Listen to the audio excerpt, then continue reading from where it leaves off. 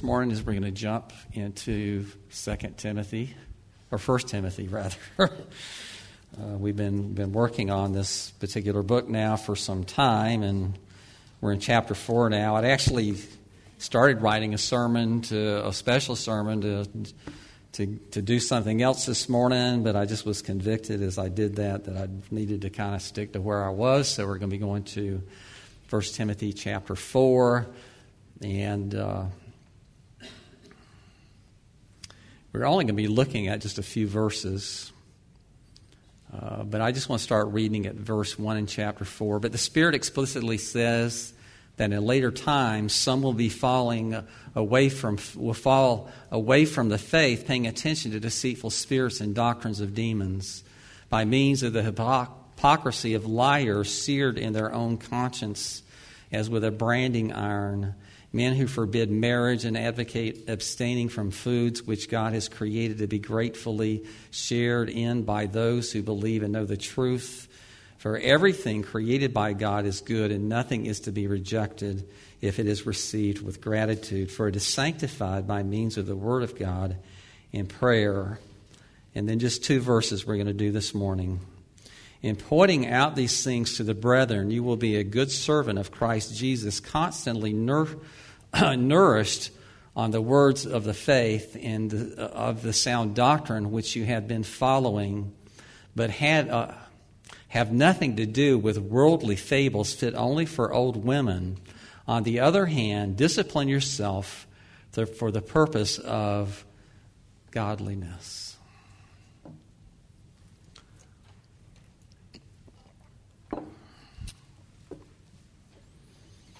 First of all, we need to kind of determine exactly what when he says in pointing out these things. So what things does the Apostle Paul happen to be talking about? Well, obviously the things that precede this. He's encouraging Timothy not to listen to deceitful spirits and doctrines of demons and all the other things that he has listed here. These are the things that he's talking about. And what he's encouraging Timothy to do, as he began in the very beginning of this letter, is to, in the midst of the fact that there were people there in Ephesus doing exactly what he's saying not to do, that he would be faithful in his calling and he would continue to show people what the truth was in the midst of many deceitful and honest and dishonest things that were going forth and were being said by other people. One of the things I want to challenge us with this morning is this, is that Scripture has the ability to bind our conscience. You may have heard people talk about that one time or another. Certain circles, it's something that's very commonly spoken, that phrase that only Scripture will bind my conscience. In other words, if you want to get me to change my mind about something, or if you want me to accept something that you're trying to teach me or to tell me, then Scripture must be your authority. Not your own opinion, not what you think, not how you perceive this, that, or the other, but what in fact does the Word of God actually say. Now I want to say this, that humans very often go beyond this. Because there are some statements that have been made at times that really are not biblical. It's very easy to show that they're not, but so many people have accepted them as if they were. And let me just give you a couple of examples of what I'm talking about. Have you ever heard anyone say something like this? You should be using the King James Version Bible, and if you're not, you're using something from Satan. I've had people say that to my face. There are certain people within the bounds of the Christian church who believe that the King James Version Bible is the only valid translation, English translation, that it itself is inspired by God.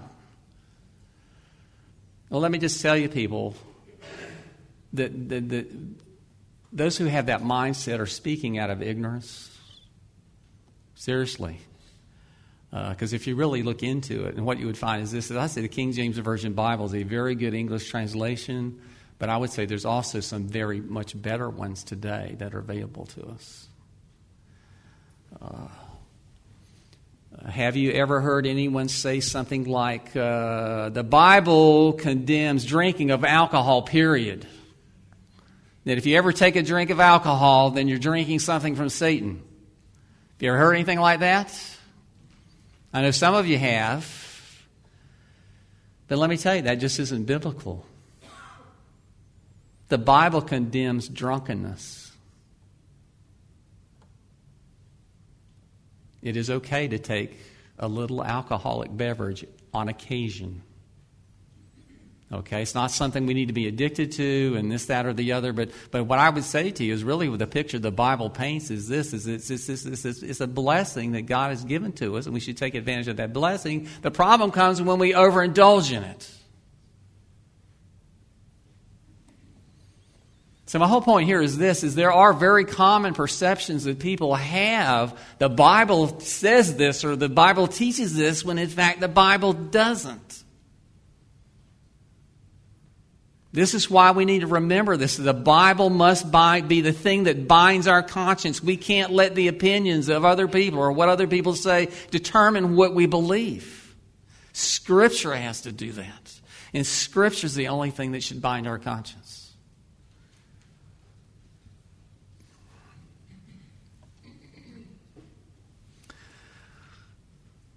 By acknowledging that Scripture is the ultimate authority of God on earth, by abiding by that rule, you will be serving Christ Jesus as a faithful servant, just as Timothy was. Jesus is the head of the church. He has told us in His Word what we are to do and what we're not to do. Therefore, Scripture is the only thing that can bind our conscience. And the only thing we should let bind our conscience.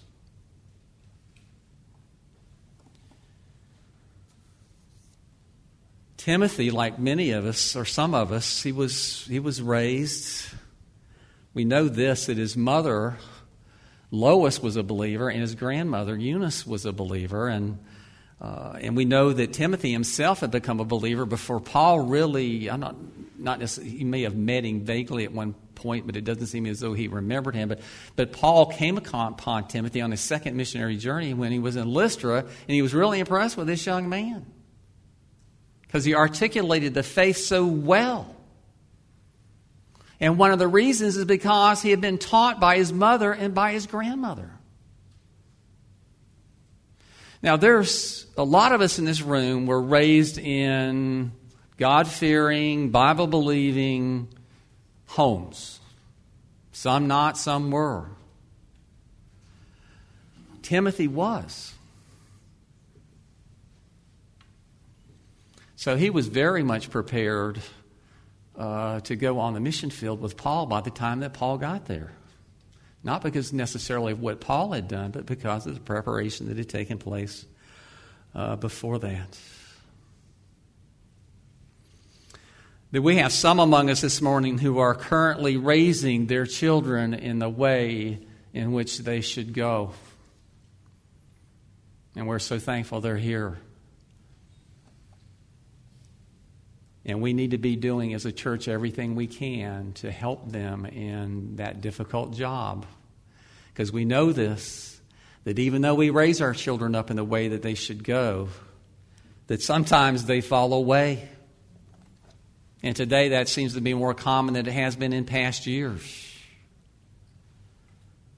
Lori and I are so thankful we always wonder, why in the world did the Lord wait so long to bring us into the faith? I was 30-something years old before I became a believer, and many of you know I was an atheist for many years and used to make fun of Christians and couldn't believe how gullible all of you guys were and the ridiculous things that you believed and this, that, and the other.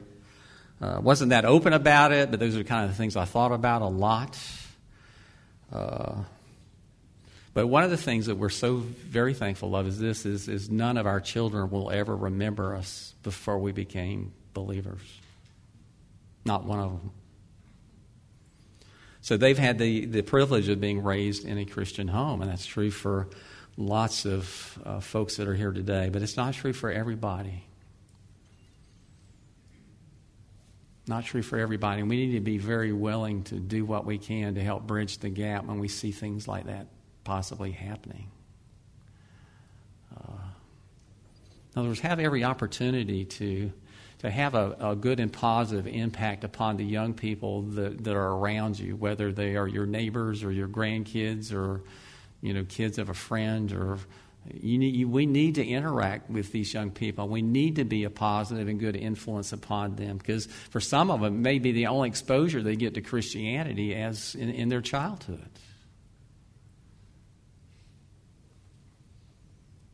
And like I was saying before, we need to stand out like sore thumbs in things like this crisis that's fallen upon us because of this hurricane. We should be in our neighborhoods. We should be the first people out in our neighborhoods cleaning up roads and cutting down trees and checking on the people around the corner to make sure that they're okay, and helping somebody fix their house and do this, that, and the other. We should be there in the middle of that. It's easy for us to be sitting here this morning just rejoicing because life is good again, because now we have our power back and we didn't have any major damage to our house, and all that, and forget about all the people that actually suffered a good deal from it. And we need to be ready and willing and able to go out there and do what we can do to help those folks. And sometimes they're going to involve children. Timothy was blessed by lots of good teaching from his mother and grandmother and from Paul.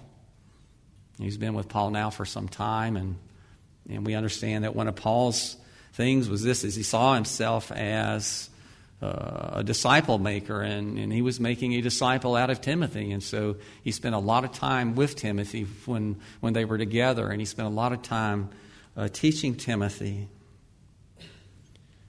Lori and I would say this, that we've been blessed with having lots of good teaching over the last 30-something years. I feel so blessed that I was able to go to the seminary that I went to, because I really don't believe that there's a better one in the United States today than RTS in Orlando. I had the privilege of sitting under the teaching of people like Sinclair Ferguson on a regular basis, and R.C. Sproul and Steve Brown, and some of these other preachers that maybe you've heard of, maybe you haven't heard of, but they're very well known in our circles, in the Presbyterian circle. And I just want to challenge you with this idea this morning. I hope that no one is depending upon me to teach them everything that they need to know. I hope that you're not coming here on Sunday morning and this is the only time that you are exposing yourself to the Word of God, and you're waiting for me to teach you. You and I live in a day of very great privilege, and one of the great privileges we have is this, is we have far more teaching available to us to a far greater variety of people than anyone has ever had in all of history. And we need to use that to our advantage.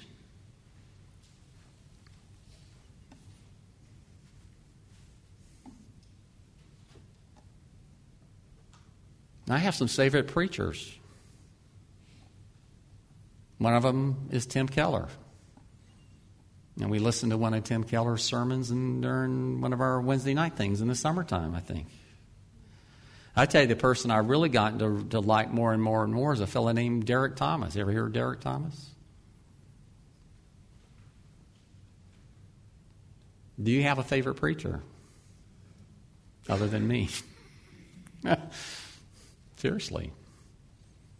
Sometimes I sit in my office. You may wonder what I do when I'm in my office during the week. Sometimes I'm sitting there, I'm listening to other men preaching. And it's something that I haven't done that much over the years, but more and more I'm doing it more than more. Because it's a way for me to be fed, so that I'm better equipped and better able to feed you.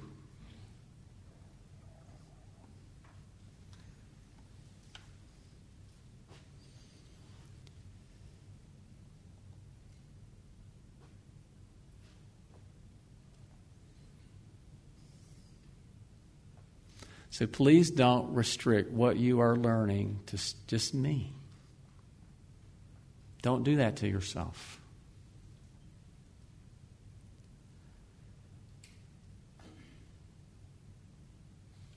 There's so much more available to you.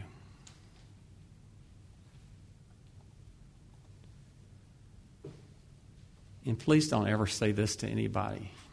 Please. Never say this to anybody. That I believe what I believe because Pastor Keith taught that to me, and he preaches right out of the Bible, so I know it's true. I'm serious. Please, please, please, if you have any respect for me, don't ever say anything like that to anybody.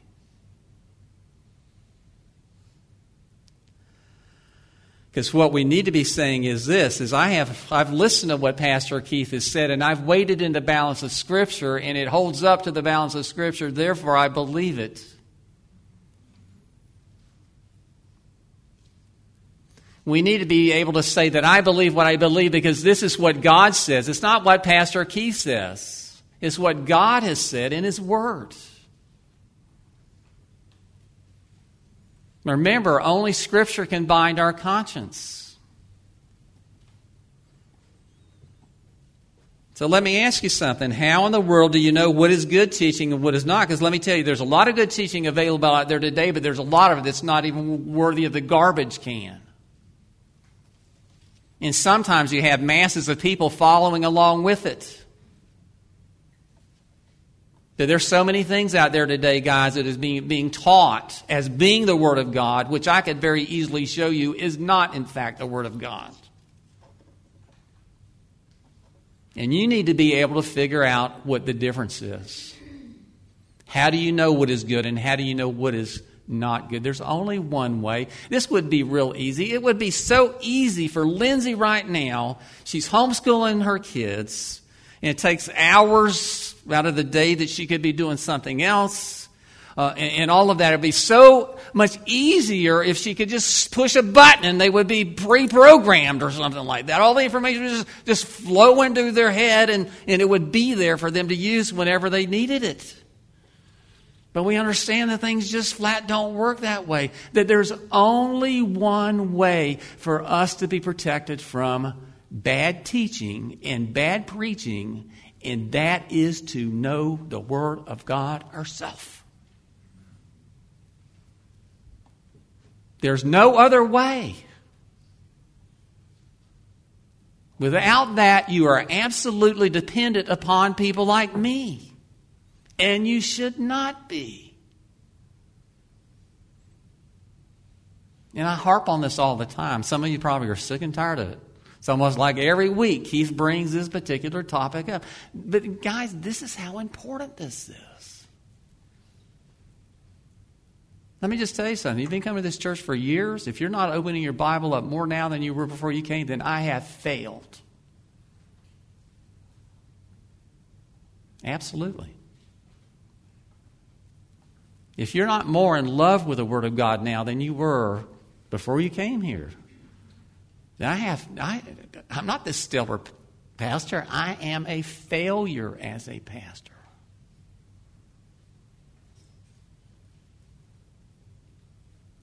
Again, it's not something I can do for you. It's not anything that anybody else can do for any one of us. We have to take the initiative. We have to do it. We have to give it the time.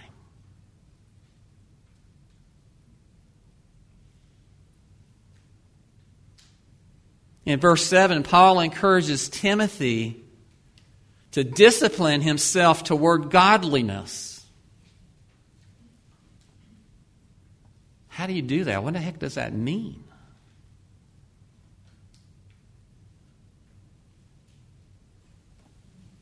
In other words, to actively engage in things that will help you grow spiritually.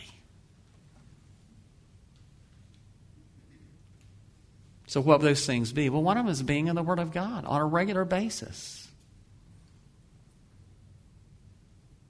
We have 24 hours in a day. Is it too much for us to take 5 minutes of that and open up the Bible and do a little reading? We seem to find time to do just about anything and everything else, right? But even that by itself is not enough. It also requires things like prayer. You'll notice every week that during the worship service, before we actually get to doing the sermon, one of the things I always pray, and you may get tired of hearing me say this every week, and that is, use this for your glory, but at the same time, enlighten us, teach us. I mean, do you ever sit down, do you pray before you open up your Bible? Just to say, Lord, please speak to me this morning and make these things clear to me.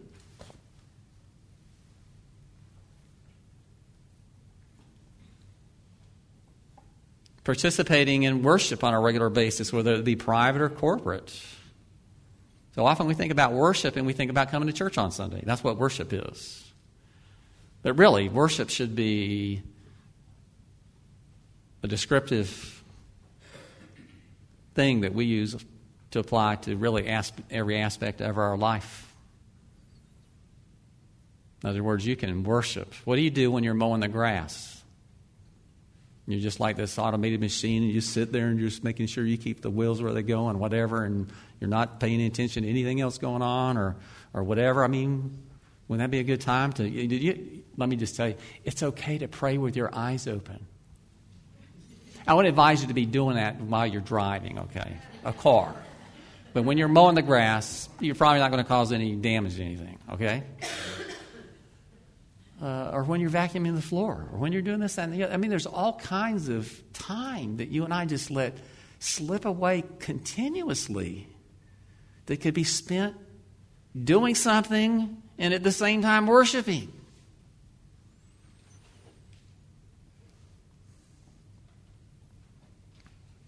Don't be surprised that if every now and then you might come in here early in the morning and you hear me in here singing all by myself. Doesn't happen that often. But on occasion, I'll come in here on Monday morning, usually on Monday morning, and I'll be in here singing hymns all by myself.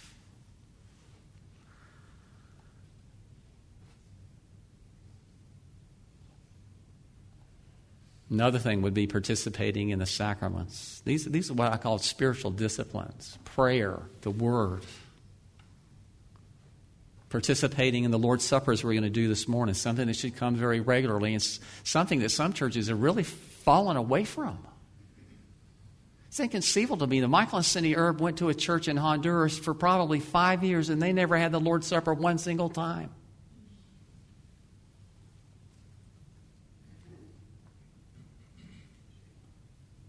Another means of discipline would be works of service.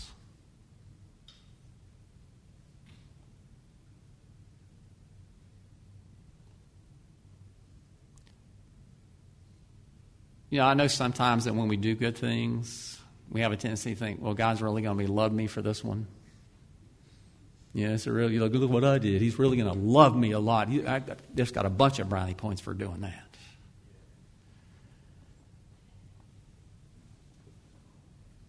But you know what? There is a feeling that you get when you do good things for other people that is a good thing. Because you know that you've obeyed your Father in heaven. And you served Him in a particular and special way by doing what you've done.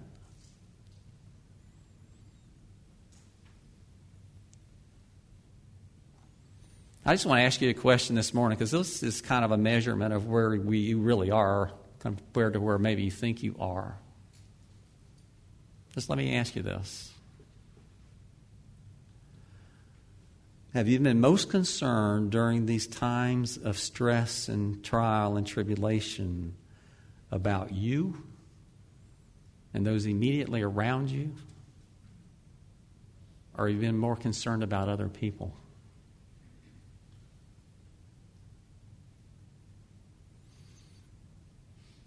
It's nice to see we don't have gas lines now, isn't it? I tell you, Lindsay and I went one night. It was late, and there was a bunch of people in line already. But what amazed me is how courteous and kind everybody was at the gas pumps. And the thing about it is I don't think for a minute that everybody there was a Christian. But they knew that it was time to be courteous and kind to one another and to look after one another, not just look after yourself. And we understand that there were people that were hoarding gasoline and doing all kinds of stuff because they were just so afraid they were going to run out. That's the only thing they thought about. They weren't thinking about all the people that had to evacuate up here and all the people who were going to find way back down there and all the emergency vehicles. They could care less about that. The only thing they cared about was making sure they had gas in their own vehicle. That should not be the way with us. It should not be. You want to grow in Christ. If you really want to grow in Christ, it's going to take effort. It is. It's going to take effort. Not doing things the way that you've done them before. Not things just being kind of run-of-the-mill and routine and all of that. If you're sitting where you are and you're thinking, I don't really feel like I'm growing as a Christian, then I challenge you this morning to get up off your duff and get down to business. Or do you not want to grow? Are you satisfied where you're at? You've got that ticket to heaven. That's really all you need. And let me just tell you, if that's your mindset, you haven't read this hardly at all. Because that mindset would be shot down and nothing flat if you just began to read just a few pages in this book. We're to be active. We're to be involved. We're to be engaged. We are to be ambassadors of Christ into this world in every nook and cranny there is.